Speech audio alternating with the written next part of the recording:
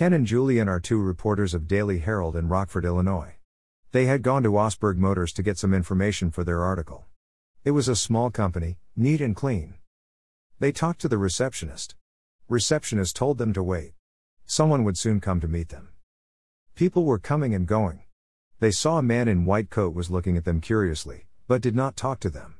After some minutes a man of the age of 50 came to them. "What can I do for you?" The man said. "We are reporters of Daily Herald. We are looking for information of your Formula racing car for an article in our newspaper." Ken said. "I am sorry, I can't help you in that." The man said. "We have discontinued the development 3 months ago." The boys were surprised to hear this. Why the development was stopped? Julian asked. "Internal reasons," the man said curtly. The boys tried for some few minutes, but did not get success. Finally, they thanked the man and left. "We are no more wiser than before," Julian said. The man in white coat came out the door and walked past them. Without turning his head, he said, "Meet me at Ronald's Cafe at 5 o'clock. The boys were speechless for a moment. Julian moved ahead to chase the man in white coat. Ken pulled Julian's back by his arm and took him to the street. "Don't," Ken said. "He may help us." Ken and Julian climbed into their car. Julian shook his head and said, "I can't get it. He did not come to us. How does he know who we are? Maybe he did not want to be seen with us, otherwise his job could be in trouble." Ken said. "Then our visit did not go in vain." Julian said. "I am feeling hungry. Let's go there," where he told. Ken chuckled, "I am also feeling hungry." They drove their car, crossed the intersection and asked address of Ronald's Cafe from someone. They reached the spot and parked their car. Another man sitting in a black car having French beard, looking like a Spaniard, was staring at them. The boys did not bother. They got inside the cafe. It was a small room and tables on each side. There was no one inside. They sat down and ordered 2 cheeseburgers and potato salad. After some time, people started coming in. Ken and Julian were impatiently waiting for the man in white coat.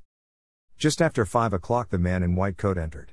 He took the adjacent chair and ordered a cup of coffee.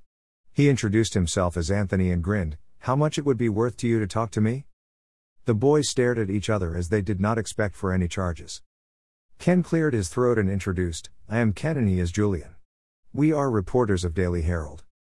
Anthony was surprised and shook his head. "Thought I would make some bucks from these rookie reporters. You are working on industrial espionage." "It's more than that," he said.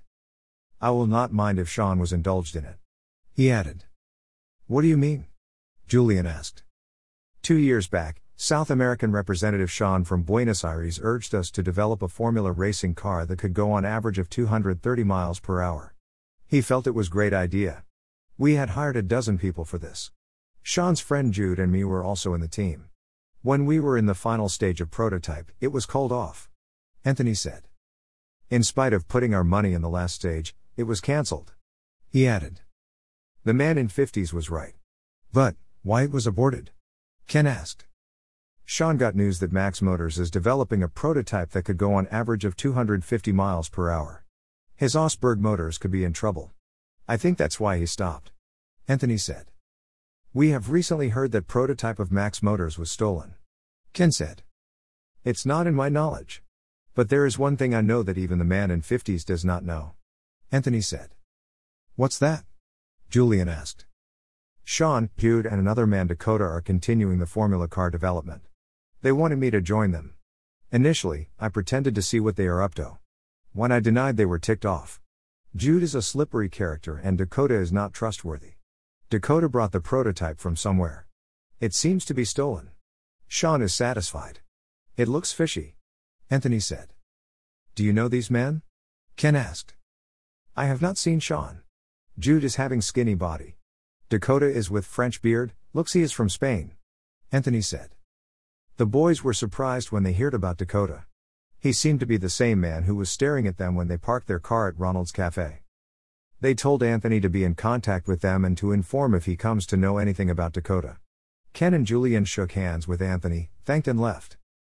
They drove to Max Motors and informed to the chairman. Chairman phoned the police and gave information of the suspect. After a few hours of the investigation, Dakota was arrested. It was confirmed that he was indulged in theft along with Sean and Jude. Next day, The news headline was Sean and his men arrested. Thank you for reading. If you like it, please donate, share and subscribe. Please support my work. Your contribution is appreciated. Thanks for reading. Pay.